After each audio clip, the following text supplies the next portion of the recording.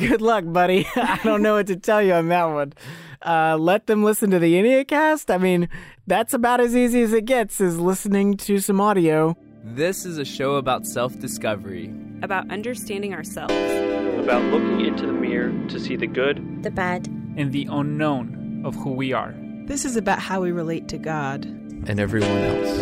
From Love Thy Neighborhood in Louisville, Kentucky.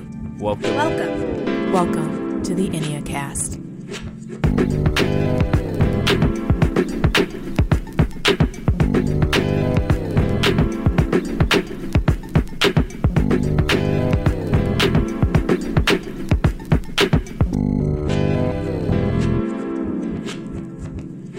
Hey, welcome to the EnneaCast. I am Jesse Eubanks. And I'm Sam Stevenson. And this is the final episode of Season 1. The last episode. The last one. We are both sad and excited. The season finale, yeah. The season finale, yeah. Because it's been awesome. It's been a great journey. Mm-hmm. We're also looking forward to taking a little time to regroup and get some things ready for the future. So this episode, we are actually going to be answering listener questions. Yeah. Which we're super excited about. But before we do, we actually are just going to answer some common questions that we just got over and over again that a lot of you asked. Yeah, so like all the internet kept asking these first questions. So here we go. We're just going to answer those first. Yeah. Okay, so question number 1. I've been listening all season long, and I've just been listening to each episode, and I go, oh, that sounds like me. Oh, wait, no, maybe that sounds like me. And I'm guessing what my type is.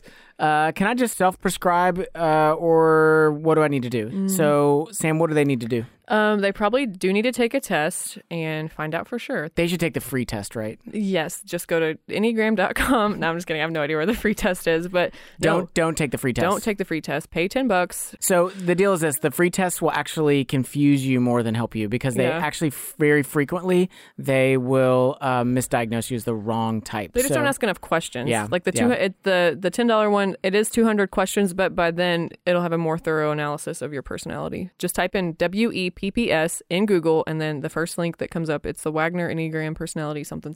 Yeah, and our biggest recommendation, honestly, is that if you really want to do a deep dive into your type and you really want to do an accurate diagnosis, you want to make sure that you understand not just your core type, but all your relationship of the other 8 types as well, you need to come to our workshop. Our workshop, we're going to explain all this stuff in much, much more nuanced detail, and you're going to end up with your own personal Enneagram profile. So you're going to know way more than just your core type. You're going to know where you stand in relationship to all 9 of these tools. Yeah, and we'll be there to help you understand the scores and break that down for you a little better, because it can get a little complicated, so we'll be there to help. And don't forget that you can win 2 tickets to our next workshop just by joining our contest. To enter that contest, all you have to do is join our mailing list over at lovethyneighborhood.org/EnneaCast, or you can leave a review for us on iTunes, and we'll give you a second entry into that contest. So you want 2 chances to win, join the mailing list, or leave us a review on iTunes. And you can do those things by going over to lovethyneighborhood.org/EnneaCast, or register for the workshop at lovethyneighborhood.org/Enneagram Workshop. Okay, question number 2. Can my core type number change? So I took it once and I was a blank number, but now I took it again and I'm a other number. So what's going on? Have I been mistyped? What's happened? I think, Jesse, you say it pretty well.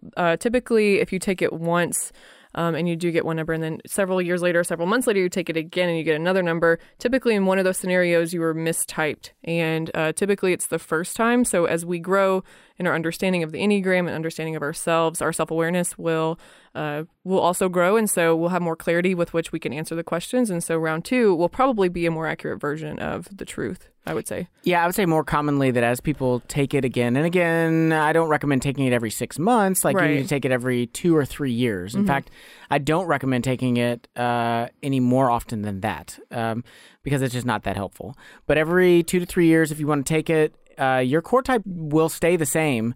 But if it does shift, what that just means is it means you've grown in your self-clarity. You have a better understanding of who you are, and that your previous Enneagram results were not as accurate as your most current ones. So you have a better understanding of who you are. So congratulations. You know yourself You did better. it. Yeah. Okay, question 3. Do certain types get along better with other types? Yes and no. Yeah. So what I would say on this one is that, and this is actually one of the most common questions that we've gotten. Yeah, we need to do a whole episode on compatibility and stuff like that. And I think the easiest way to say it is this, is that you're going to find plenty of research that shows, yes, certain types gravitate towards each other. But I believe they gravitate towards each other more commonly out of their non-resourceful stuff than out of their resourceful stuff. Interesting. Because their resourceful stuff, when any of us is healthy and resourceful, we should be able to go spend time with other healthy, resourceful people. And it doesn't matter what the personality type is. We're healthy folks that are spending time together. But if we find ourselves withdrawing from certain personalities, usually it has to do with their unhealthy traits, not their healthy traits. So can you elaborate a little bit more? So if I'm drawn to a certain type or withdrawn from a certain type, are you saying that it's because of my unhealth or that type's unhealth, or both? Like it could be both things. Okay. It could be one or the other, or both. Yeah. But somewhere in the mix, there's some unhealth going on. And we need to be honest with ourselves and just go, you know what? Maybe my own insecurity, my own fear, my own guilt, my shame, like whatever it is playing a role right now, my selfishness, and that's why I don't want to spend time with these other people, when actually it may not be the other person's fault. So, yeah, there's some studies that show, yes, certain people gravitate towards each other, but our fundamental belief is that healthy people should be able to hang out with other healthy people, and that type is not the issue, it's our health or lack thereof. That's good. Okay, so very similar question. So question number 4, are some numbers more romantically compatible? So what do you think, Sam? This is a big question. So, like, statistically, probably, but again, I think it just goes back to like the health. I do think that we may have the propensity to be attracted to different types and be not as attracted to other types. But again, that's like, it's a person-to-person basis. And I think if we were going to get into our 2's the most compatible with 6's and our 4's the most compatible with 8's, if you're listening and you're one of those numbers and we tell you what you're compatible and not compatible with, there's going to be a falling out in your life that we just don't really want to be responsible for. We just don't like the Enneagram well enough to sit here and like screw up your relationship. Right. You know, if you have a good thing going and both of you are relatively healthy, moving in a healthy direction, it doesn't matter if you're the same type, different types, if you are statistically, the anomaly, none of that matters. It all comes down to the extent to which you are healthy or that you are unhealthy. Yeah, I would say too, like if you are single and you're thinking about, okay, what type am I more naturally compatible with? I don't think that's the best question to be asking. I think really focusing on your own self-awareness and your own ability to grow and understand your needs and your desires and your preferences and your story, I think that would do much better than trying to find somebody that will fit better, quote unquote, because it's really about your self-awareness and your level of health and really starting with you. Yeah, and for us as Christians, it's going to come down to as well, like, finding people that hold our core convictions. Does this other person value the deepest things in life that I value? And the truth is that my taste in movies or music, like, that's not my deepest stuff. That's like the external, stuff on top. So, we're not going to prescribe that these two types are always great with each other. Yeah. Maybe go find another podcast for that. But we can't offer you that. Yeah, sorry. Number 5, why do you focus so much on the negative? So, in every single episode of the Enneacast, you have heard us talk about both the positive and negative traits of each of the types. And one question we keep getting is, why are you spending so much time being so negative about things? And the truth is that it actually depends on who you ask, whether we're even being negative or not. That's true. In the last 24 hours, I have heard from one person that said, you all are way too negative. And I heard from another person that said, you all gloss over things way too quickly. So I say that to say that different personality types have different thresholds of sensitivity to issues of negativity, Yeah. So some folks it really feels negative, while others are like, well, that wasn't too bad. When in reality, we're giving the same amount of attention to the issues in each of the personality types. Our notes are the same for every episode, but there have been a few episodes that we have gotten notorious feedback from that you guys spend a lot of time harping on that particular aspect of my personality, the negative side of my personality. So Yeah, so our desire is not to be negative, but it is this. There's a real danger and liability to the negative aspects of our personality. And so part of us is emphasizing those things is because we just want to ensure that folks don't just gloss over things. So again, and honestly, the folks that, tend to feel it's negative, they tend to be those positive outlook people that we talked about in the conflict resolution episode. Yeah, and too, another thing to keep in mind is the Enneagram itself actually focuses on the negative parts of our personality. There are plenty of other personality tools out there like Strengthsfinders and Myers-Briggs that talk about the positive things that we can live toward, but really the opportunities of growth happen whenever we know our weaknesses and know the negative shadow spots of ourself. So the Enneagram itself is one of the tools that uses kind of the negative shadow side of who we are to actually help us grow, and we want to honor that and live toward that as well. Okay, so when we come back, we will be going through your listener questions. So please stay with us. Do issues of poverty and injustice make you feel heartbroken, overwhelmed, or confused? Are you like many young adults who see all of these needs happening around the world, but you just don't know where to start? Well, we can help with that. Love Thy Neighborhood is an urban missions agency for young adults impacting social justice issues, both physically and spiritually. We've helped hundreds of young adults just like you do justice and build better Christian community. We partner with over a dozen nonprofits throughout the city that are on the front lines of causes like crisis pregnancy, homelessness, orphan care, refugees, and more. Or perhaps you want to contribute in a way that's a little bit more behind the scenes. We also have internship tracks in the areas of nonprofit leadership, as well as media and design and visual arts. So if you're between the ages of 18 and 30, head over to our website at lovethyneighborhood.org. Take a look at all of the different causes where you can make an impact. Choose the ones that you're most passionate about, and we will pair you up with an organization where you will make a real difference in real lives.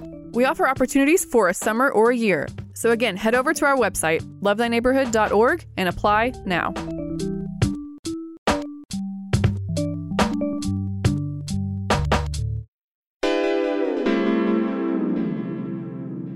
Hey, welcome back to the Unicast. I'm Jesse Eubanks. And I'm Sam Stevenson. And now we're going to answer your listener questions. Okay, so this first one comes from LT1391, and they ask, do you think people's Enneagram styles ever change? When I first took it, my style was 1, wing 2, and high 6. Lately, however, I have related to everything type 2 and 6, not as much 1. Just curious. Lots of exclamation points. Yeah. Do they ever change? I think it goes back to, again, whenever you took it the first time, it might have been a mistype. And so it depends on how old you are and how much work you've done in self-awareness. But I really do think it's a journey. And so the first 2 or 3 times may be, different. You might come out a different way. And I think 1 and 6 feel similar. They're often mistyped. They're lookalike types of the other. So it's not uncommon for those to be confused. And also the rest of your scores, will fluctuate up and down in different ways depending on the season of life that you're in. All right. Question 2 comes from Llama Lindsay. Hey, Lindsay.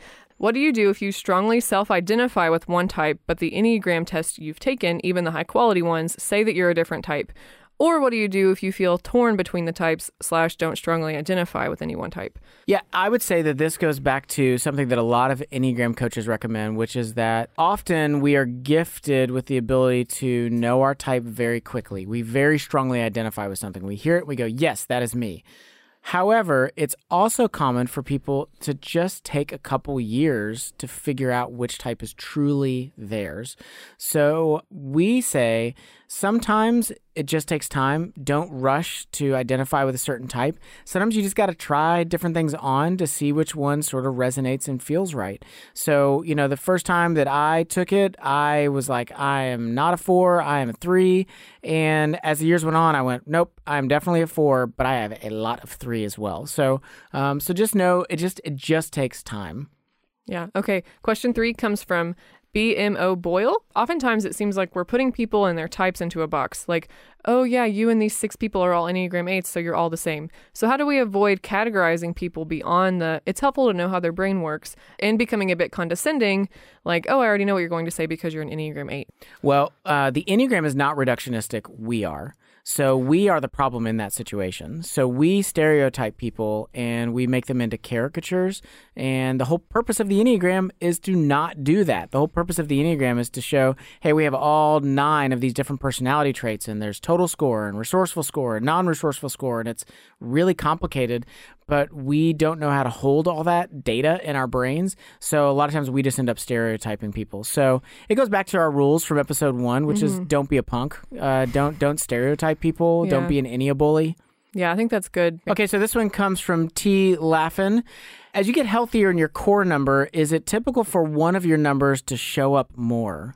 I think that's true. Yeah, as long as, because you're growing in your self-awareness, and so you're really kind of honing in the resourceful stuff of your core number. But we are more than, like, life will call for different things from us. And so even though you may be a really healthy 3, you might need to utilize some healthy 6, some healthy 9. So yeah, I do think that as we grow over time in self-awareness and self-clarity, that we're going to be able to see, oh, that thing that I was doing in that scenario, it's not working anymore. I need to learn other tools. Yeah, and I would also say this is that, remember, if we think of all 9 types as tools, then we want to have as many tools in our tool belt as possible. So the goal is that we want to exercise all different 9 traits. But the other side of it is this. Just like learning to ride a bike, when you first begin to pick up some of these other personality types, you're probably going to get it wrong for a long time because you're trying to do something that doesn't feel natural to you. And so you may see non-resourceful scores start to come up as parts of your personality try to push back and don't want to let you adapt and don't want to let you pick up these new tools and these new ways of life. So, but our hope is, yes, our hope is that, as you grow in your resourcefulness in certain areas, that you begin to try out lots of different aspects of personality. Okay, so this one comes from Sarah M. Langston. She asked, what advice would you give someone who is tested high in every number but is less resourceful? We would say, welcome to the club. Yeah, you did it. That is very, very common. Many of us experience those types of scores. And the encouragement would be this. Your scores don't necessarily determine the actions you're going to commit, but they are revealing vulnerabilities. You have a vulnerability to behave in all of these different ways that are not helpful or healthy for you, but it doesn't determine that you're going to do those things. And the flip side of it is, God's common grace is on you, because I bet you still also have, healthy scores in there too. So don't freak out. It's common. We see it often. We ourselves have seen it on our own scores. That's when we say when it will get worse before it gets better. Like the journey of self-awareness, we're going to have to come to grips with our weaknesses in order for us to grow and really offer those up to the Lord for him to use and hold. But the other thing I love about this is that it's also a great opportunity for us to remember just how good the gospel is, because for a lot of us, we get our scores back, and if we're like more resourceful than we are non-resourceful, it only reinforces, our dangerous false script, which is that we're pretty healthy people and we don't really need God for much. And so sometimes when we get things back and it's showing, oh man, there's a lot of non-resourceful, it's just a good reminder of the truth that we are always dependent on God and we are always in need of His grace. And His grace runs from the highest mountain, down to the lowest valley. It's going to meet us where we are. So if you look at your scores and you've got a bunch of non-resourceful stuff, it is a good reminder, like the Lord is with you and He has not abandoned you and He's going to continue to bring transformation. Simply Doulos Vibes asks, how do you use conflict resolution for each type? So go back just an episode from this one, and we actually went through different approaches to conflict resolution, talking about different subtypes. But the other thing we do want to recommend is that's actually one element that we give a tool to everyone that attends our workshop. We have a whole section about how the types relate to one another and about things that they can do in their conflict resolution. And unfortunately, it is way more content than we could ever do in this episode. So maybe we'll do a future episode where we will revisit conflict resolution. Mm-hmm. But if you can't wait for that, then come to the workshop and we're going to give you some tools. Nice. Okay, next question comes from Hella_Hannah. Why do you think people disrespect or are intimidated by female 8s? That's a good question. I do think that Karen was on to something when she said that 8s do get a bad rap. And unfortunately, I do think that of all the types, we hear a lot of negative stuff from 8s, and we typically experience 8s negativity like we experience a non-resourceful 8 way more intensely than we experience somebody's non-resourceful 9 or non-resourceful 5. I think that it just has more significant consequences when they're unhealthy, and especially when it comes to women in general. I don't think that as a society in Western culture that we have a category for a really strong, powerful woman, even if she's healthy and knows how to hold that with intensity and with grace. So yeah, I do think in general, like as a society and at large, we don't know really what to do with that whenever you do have a lot of 8. Yeah, and I would say that it gets especially bad within the church often because the church has created a stereotype of what a quote-unquote godly woman is supposed to be, and the belief that a godly woman is docile and meek and gentle always, but a godly man is bold and strong and, all these other things.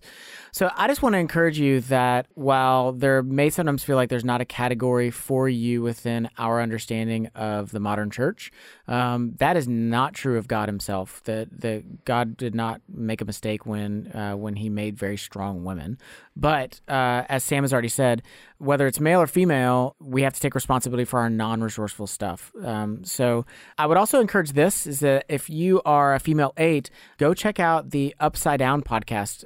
Those three ladies that lead that podcast and host that podcast, all of them are either core 8s or wing 8s. Those are 3 strong, bold women, and they're doing amazing work over at that podcast. So go check out the Upside Down podcast. Okay, so this comes from Asia.Elaine. How can one use knowledge of the Enneagram to serve their local church as a layman or lay woman?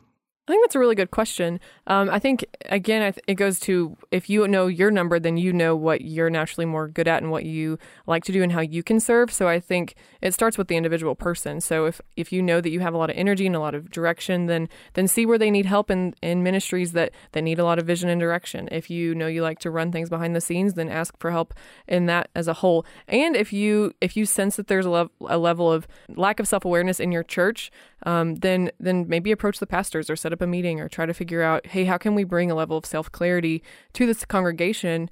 Because it really does seem like it's helpful for us to know one another better in order for us to love one another better. But the truth is that we also know that a lot of churches, have a significant amount of health, but they also have a lack of health. And so knowledge of the Enneagram allows us as people to be able to pursue reconciliation, to be agents of reconciliation. And so use your knowledge of the Enneagram in order to help people to come to creative compromises, to reconcile, to see each other's point of views in ways that maybe they're blind to. So there's all those ways as well. So there's like the practical, like I'm going and I'm using my gifts of service, like I'm, doing something with the worship team, or I'm, doing research for the pastor's sermon. Or there's stuff like I'm literally just doing relational coaching with the use of the Enneagram. Yeah. Next question comes from Nick Mayer Media. How do the different Enneagram types work for and against pastors? I'm a 9.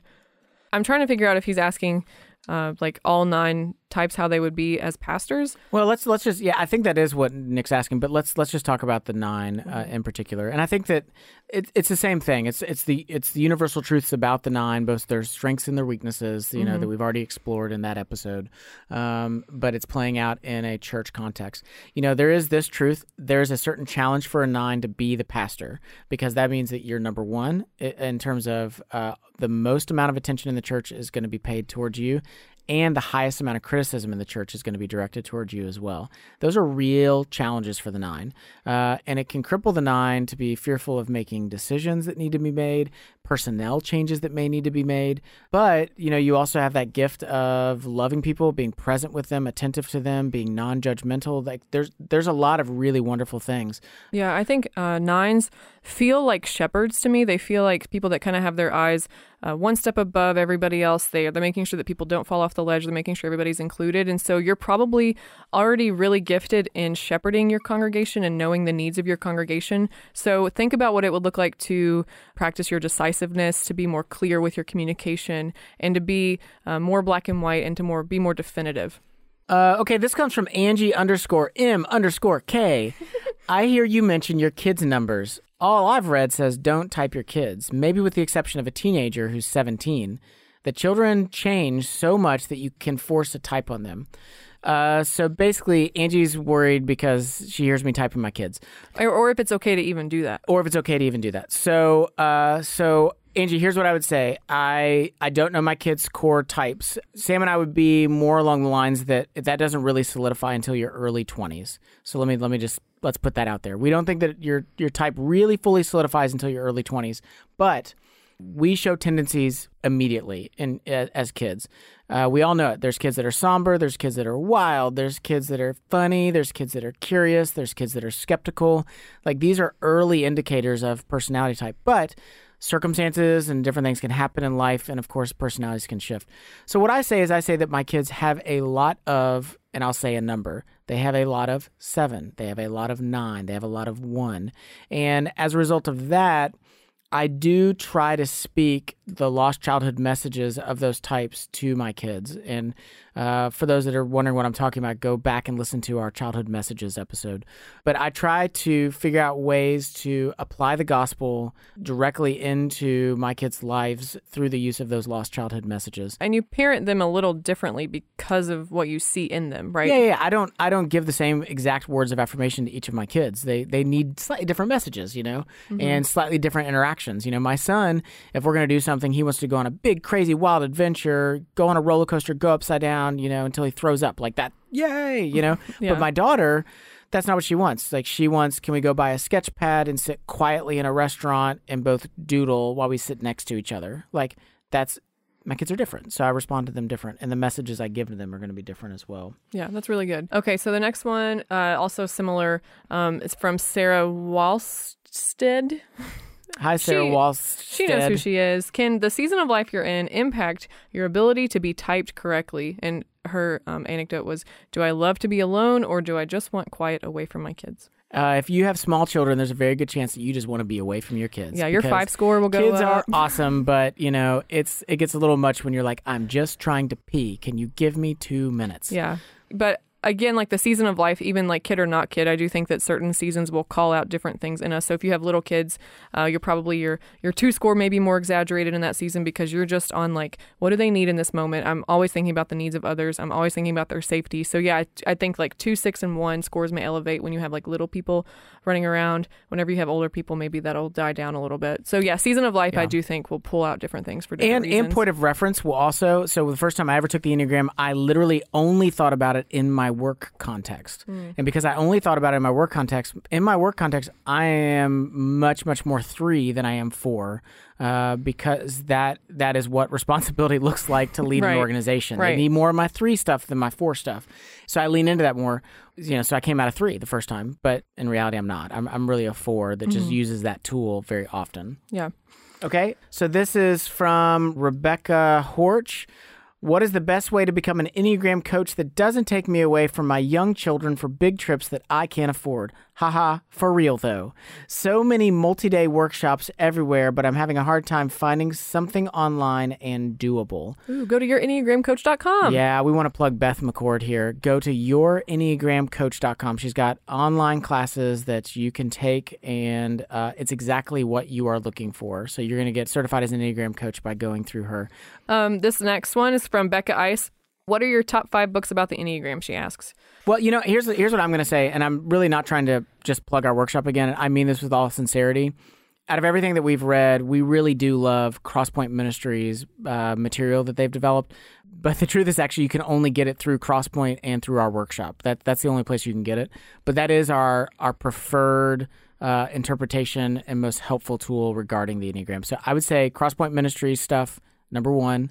Number 2, I would say I'm going to give it to Wisdom of the Enneagram. Okay. I think Wisdom of the Enneagram was excellent. By Rizzo and Hudson? Yep, but that's by Rizzo and Hudson. And then number 3, I think if you're thinking about, okay, I know about the Enneagram, but my cousin or roommate or mom doesn't. So I think The Road Back to You is always like the super easy onboarding rate for, it's narrative based, so it's really easy to kind of hear yourself in the stories. So that's by Ian Crone and Susan Stabile, The Road Back to You. Number 4, I would recommend Are You My Type? Am I Yours? And that's by Renee Barron and Elizabeth Waggle. And it's really fun. It's really accessible. It's kind of looks like a workbook. Yeah, it looks like a little workbook. It's got like a bunch of like doodles and drawings in it that are pretty fun. It's almost coffee table like. And it's got some stuff about compatibility, about how all the types relate to each other. And so I think that one, is awesome. And then our fifth book is actually The Relational Soul by our friends at Crosspoint, Rich Plass and Jim Cofield. So it's moving from false self to deep connection. They actually explore some themes in the Enneagram. You'll hear more about some of the origins of some of our teaching will be in this book, The Relational Soul, Richard Plass, James Cofield. Yeah, it's a perfect companion because it's just going to walk you through literally how God designed our souls. It's got really deep, rich theology. It's got a really robust theological, spiritual framework to it. And so, yeah, we like that one a lot. Okay, final question, and this one comes from our absolute favorite username. This is from Weasel the Robot. How can we best help someone who wants to know their number but doesn't want to research anything? This one's funny. Good luck, buddy. I don't know what to tell you on that one. Let them listen to the Enneacast. I mean, that's about as easy as it gets, is listening to some audio. Yeah, I would want to know why they want to know their number, because their number is going to be like the starting point for them to do more research and like a lifelong journey of self-awareness. So if they just want a number to be like a cool person with the badge, like I feel like that they just don't have the right motives yet. So just, yeah, we can't help them, man. I don't know what to tell you. Sorry. Yeah, sorry about that. Okay, so listen, when we come back, we're actually going to be playing a special game. So please stay with us. On today's episode of the Enneacast, we're answering your questions. In our postmodern society, it can be hard to know what to think and what to believe. How do we know what's right? To explore these matters further, listen to our other show, the Love Thy Neighborhood podcast. Be sure to check out episode number 4, where the gospel meets abortion. 5 kids was like, what am I going to do? I mean, that's the easy option. It's one of the few abortion clinics that has a public sidewalk entrance. We want to let you know that there are great resources available. Like, I wasn't happy, and then I just hear it come out of my mouth. Tell me what happened. Subscribe now wherever it is that you listen to podcasts. Just search Love Thy Neighborhood, or head over to our website at lovethyneighborhood.org/podcast.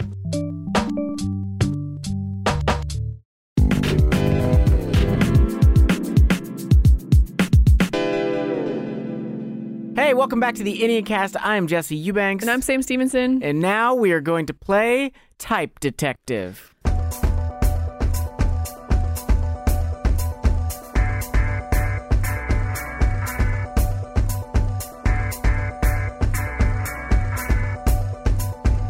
Okay, so this is how the game's going to work. This is our version of Two Truths and a Lie.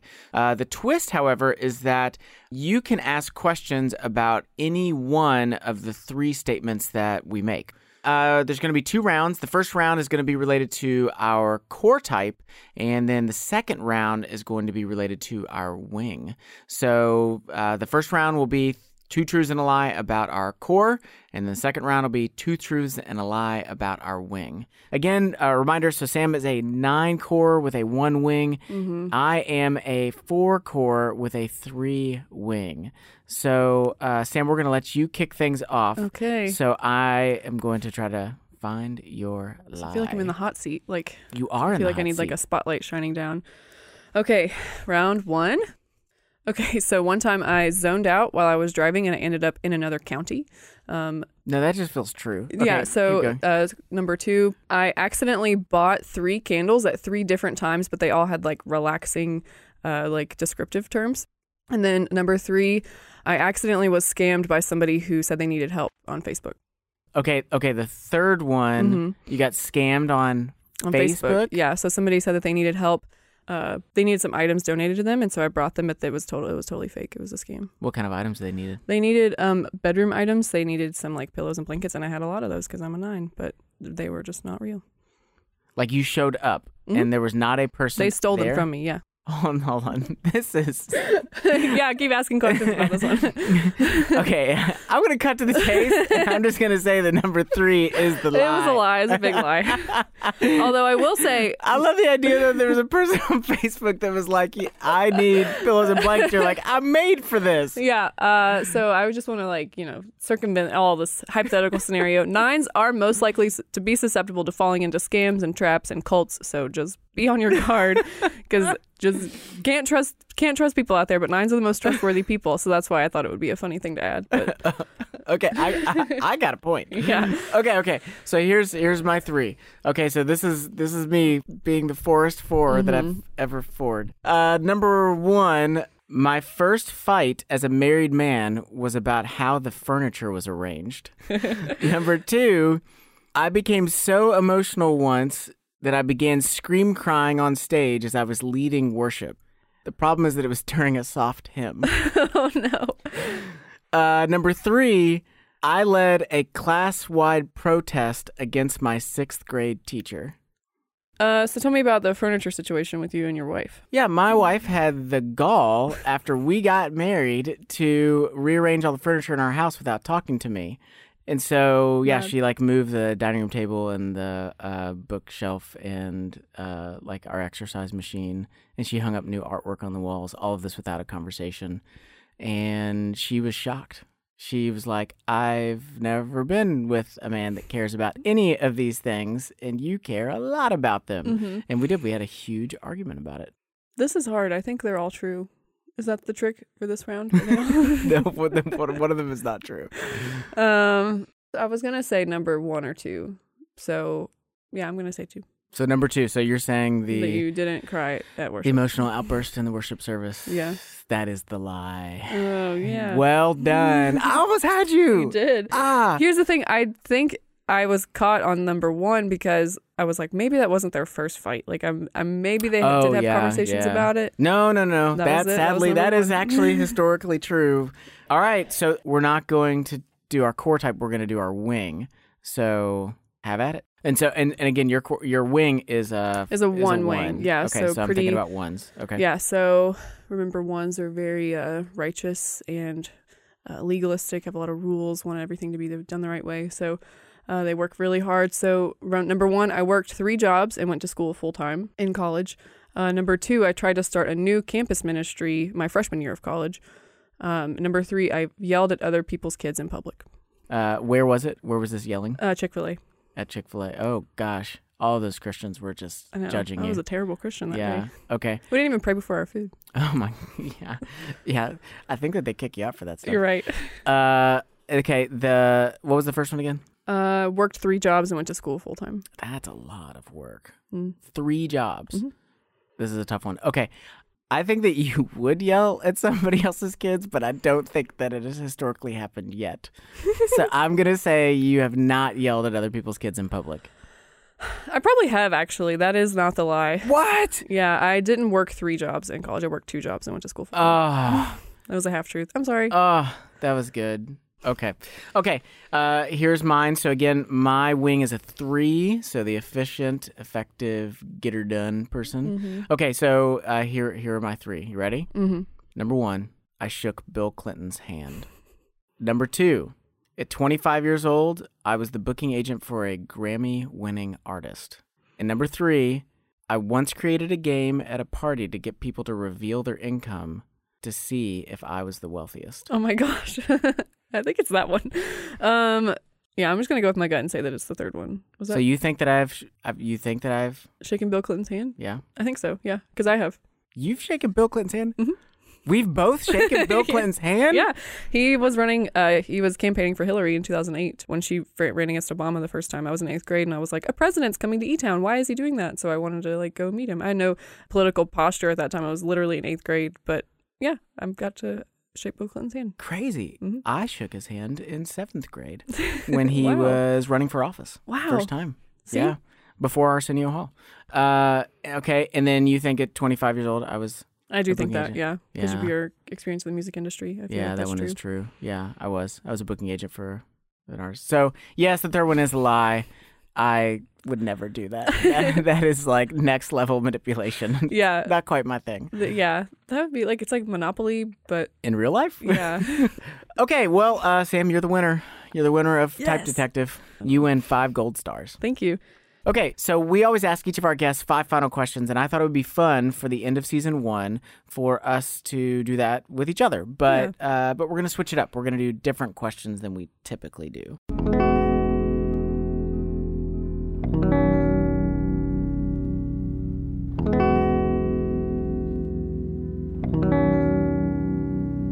Oh Who was your favorite interview? Oh man. I think it's Jonah. I think episode 7. Yeah, his was so good. His was just so surprisingly helpful and real, and super thankful. Thanks, Jonah, if you're listening, for going there, for saying all that you did. So what about you, Jesse? I would say my favorite was actually Dr. Eric Johnson. And the reason was because just to be honest, I had a lot of stereotypes for ones. And I feel like Eric just destroyed my stereotypes of ones. I remember when I met him and he told me that he was one, and I was shocked because he just defied what my limited perception of ones was. Like, and it gave me a lot more sympathy too, just for for the struggles that ones have. And so just since his interview, like, my affection for ones has really just grown exponentially. That's really good. Yeah. Okay, question 2. What was your favorite game? Enneagram Super Fight was that was pretty funny. Rich and Bethany? Yeah. That one is, it's just it was pretty ridiculous. Yeah. What about you? I actually think I like Your Worst Nightmare. Those were funny to me. I guess that's the game I played whenever we interviewed the 9, but I just think that they're, the idea of like trying to rank like worst fears, I just enjoy it, and it was fun to like hear other people's. It's pretty stuff. funny. Yeah. That was a funny one.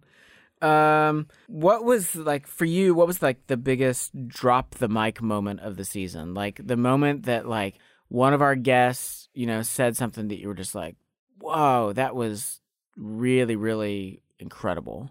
Okay, so I don't know if it's like a moment, but I think for me, just listening to Beth be able to articulate some of the things that she was saying as an older 9, it was just really fascinating for me to listen to her and to still hear some of the same ways that she processes things, and even just some of the descriptive and pictures that she gives. She compared experience of a 9 to like a deer in the headlights and like a soda bottle and like, dynamite under a floor and like all these things that just come to the surface really naturally for her to be able to do like visual images. That was really cool because I think for me as a 9, I thought that everybody was able to communicate in that way.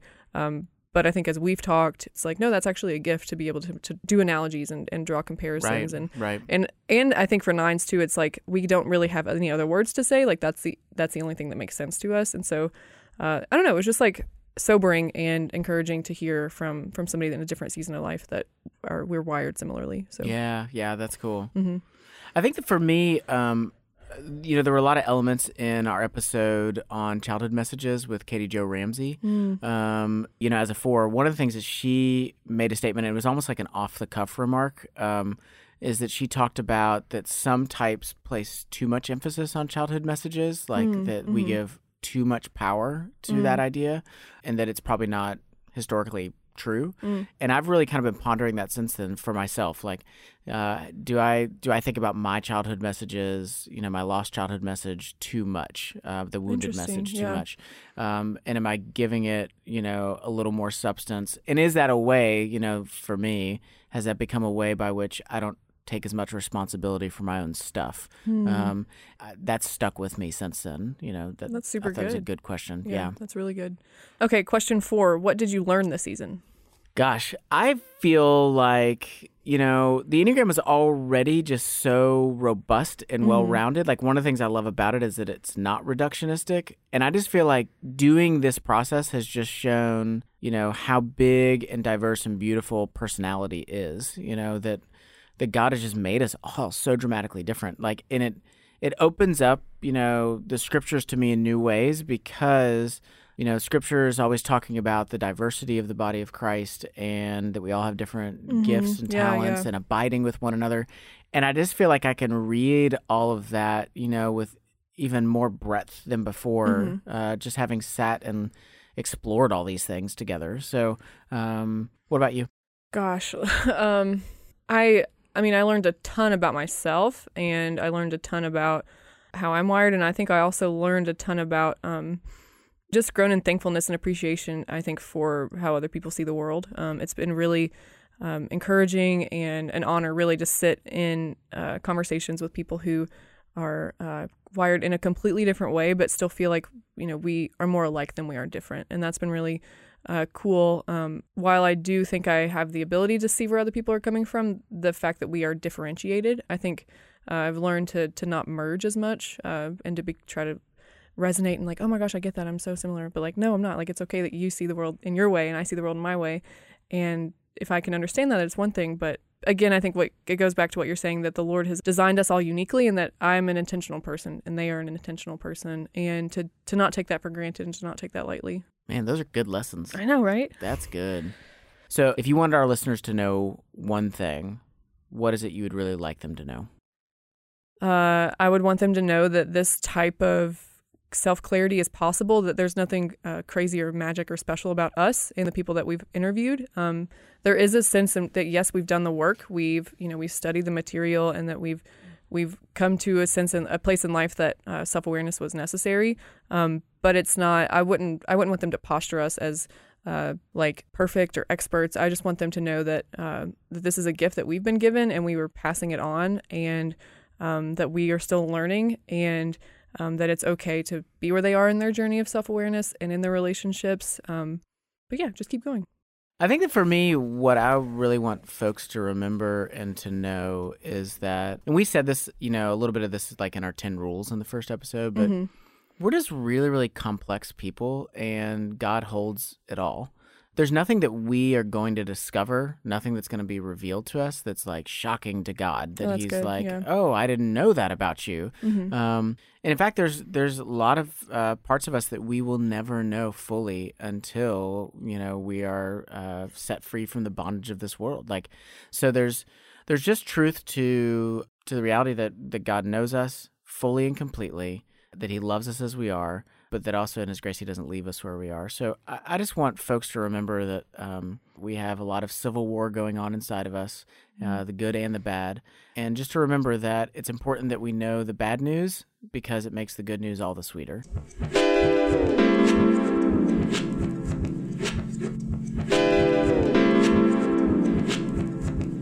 As always, thank you to Crosspoint Ministry that trained us in the Enneagram. Yes. You guys changed our lives. We are so thankful for you all. Literally changed our lives. To learn more about Crosspoint or to attend one of their really helpful retreats, visit crosspointministry.com. Our show is a production of Love Thy Neighborhood. Love Thy Neighborhood provides social action internships supported by a Christian community for young adults ages 18 to 30. Serve for a summer or a year. Grow in your faith and life skills. Learn more at lovethyneighborhood.org. Today's episode was produced by myself and Sam Stevenson, engineering and editing by the Rachel Zabo. Music for today's episode comes from Murphy DX. I'm Sam Stevenson. And I'm Jesse Eubanks. Remember, the eye can see everything but itself. Find people to journey with you, because you were created for community.